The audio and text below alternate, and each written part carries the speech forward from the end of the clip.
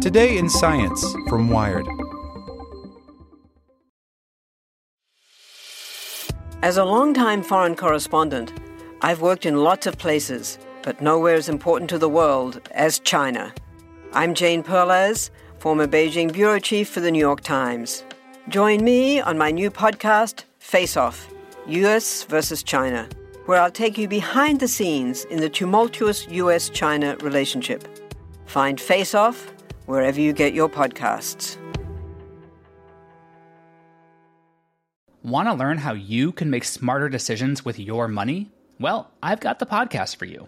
I'm Sean Piles, and I host NerdWallet's Smart Money Podcast. Our show features our team of nerds, personal finance experts in credit cards, banking, investing, and more. And they'll help you make the most of your money while cutting through the clutter and misinformation in today's world of personal finance. You'll get clarity on strategies to help you build your wealth, invest wisely, shop for financial products, and plan for major life events. Listen to NerdWallet's Smart Money Podcast wherever you get your podcasts. 6 deaf children can now hear after a single injection. Several gene therapies aim to restore a protein necessary for transmitting sound signals from the ear to the brain. By Emily Mullen.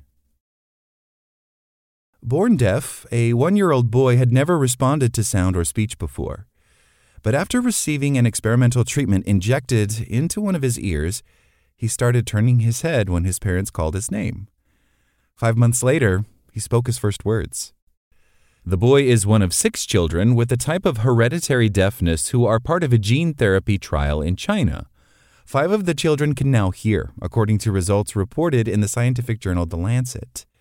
The news follows an announcement that another child born with profound deafness can hear after receiving a similar treatment developed by U.S. drug maker Eli Lilly. It's remarkable, says Lawrence Lustig, a hearing loss expert at Columbia University who was not involved in the trial. We've never had a therapy that restores even partial hearing for someone who's totally deaf other than a cochlear implant. The children were all born with a mutation in a gene that makes a protein needed for hearing called otoferlin. We hear things when sound waves in the air cause the thousands of sensory hair cells in our inner ears to vibrate and release a chemical that relays that information to the brain. Otoferlin is necessary for the release of this chemical messenger. Without it, the ear can't communicate with the brain. More than half of hearing loss cases in children are due to genetic causes, and otoferlin mutations account for 1 to 8% of those, affecting about 200,000 people worldwide. The treatment the children received works by delivering a working version of the otoferlin gene to the inner ear. The cells of the inner ear then read this gene and produce the protein. In the U.S. and Europe, a handful of these cutting-edge therapies have been approved, including one for a type of inherited blindness. Given just once, they're designed to correct disease-causing genes, hopefully permanently. For the deafness treatment, researchers at the Eye and ENT Hospital of Fudan University in Shanghai collaborated with the team at Mass Ear and Eye, a Harvard-affiliated hospital in Boston. To get the new genetic material into cells, they engineered harmless viruses to carry it. Doctors carefully injected a tiny amount of liquid containing the viruses into a part of the children's inner ear called the cochlea, a spiral-shaped chamber that contains hair cells. The first patient in the trial received the gene therapy in December 2022. Researchers followed the participants, who ranged in age from 1 to 6 years old, for 23 weeks after treatment. While the gene therapy did not have the children at a normal level of hearing, they went from not hearing anything under 95 decibels, about as loud as a food processor or a motorcycle, to perceiving sounds of around 45 decibels, the level of a typical conversation or the hum of a refrigerator. The families are very, very excited, says Yulei Xu, a head and neck surgeon at the Eye and ENT Hospital of Fudan University and an author of the paper. For some of the parents, it's the first time they've heard their children say mama or baba, which is Chinese for papa. Other children in the study had previously received a cochlear implant in one ear and had already learned to speak. In those cases, doctors injected the gene therapy into the other ear.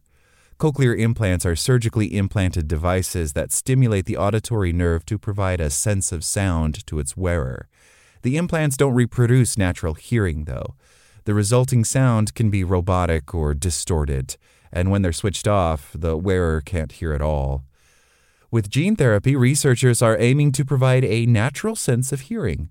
When they followed up with patients after the injection, they turned off the cochlear implants to assess how well the therapy was working in the children. They became more engaged and responsive. It's like a change of personality, says Zhang Yichen, an associate scientist at Mass Eye and Ear, who co-led the study. One child's hearing didn't improve at all. One explanation, Xu says, is that the child had pre-existing immunity to the type of virus used to carry the new gene into the inner ear cells, meaning the treatment would have been destroyed by their immune system before it could take effect. It's also possible that the dose was too low to be effective, Lustig says. Several companies are pursuing gene therapies for this same cause of deafness. Boston-based Aquos, which was acquired by Eli Lilly in 2022, has treated 2 subjects in a clinical trial that began last year. Eli Lilly announced that one of those participants, an 11-year-old boy, could hear within 30 days of receiving an otoferlin gene therapy. And in October, Regeneron's Decibel Therapeutics in Boston reported improved auditory responses in one patient as part of an ongoing clinical trial. Otavia Therapeutics in China and Sensorion of France are working on similar treatments. The Fudan University trial was funded by Refresh Gene Therapeutics of Shanghai. Colin Johnson, a biochemist at Oregon State University who studies otoferlin, calls the results of the Chinese and U.S. studies a dramatic development.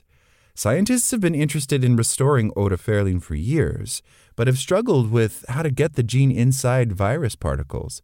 The otoferlin gene is large, about 6,000 DNA letters long, and doesn't fit into the viruses used for gene therapy. Scientists eventually figured out they could split the gene in 2 and deliver the pieces separately. When tested in mice, the gene came together in the inner ear and allowed them to hear. The approach may not work for all types of inherited deafness.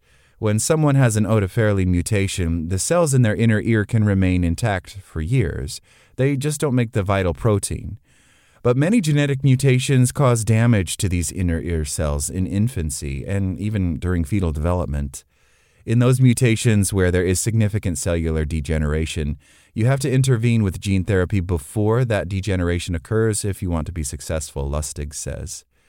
In the future, he says gene therapies might be given in the womb to counteract this early damage.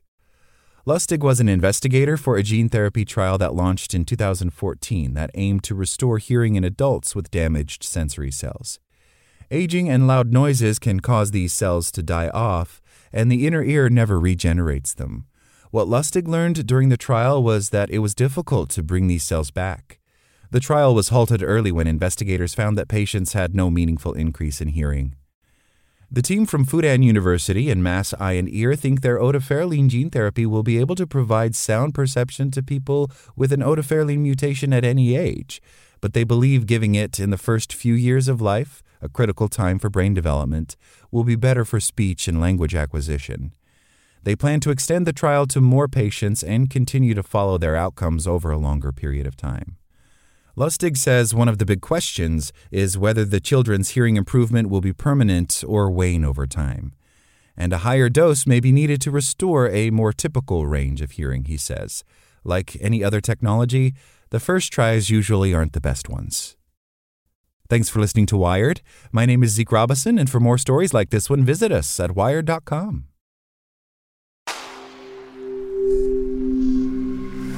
SpokenLayer. Want to learn how you can make smarter decisions with your money? Well, I've got the podcast for you. I'm Sean Piles, and I host NerdWallet's Smart Money Podcast. Our show features our team of nerds, personal finance experts in credit cards, banking, investing, and more. And they'll help you make the most of your money while cutting through the clutter and misinformation in today's world of personal finance. You'll get clarity on strategies to help you build your wealth, invest wisely, shop for financial products, and plan for major life events. Listen to NerdWallet's Smart Money Podcast wherever you get your podcasts.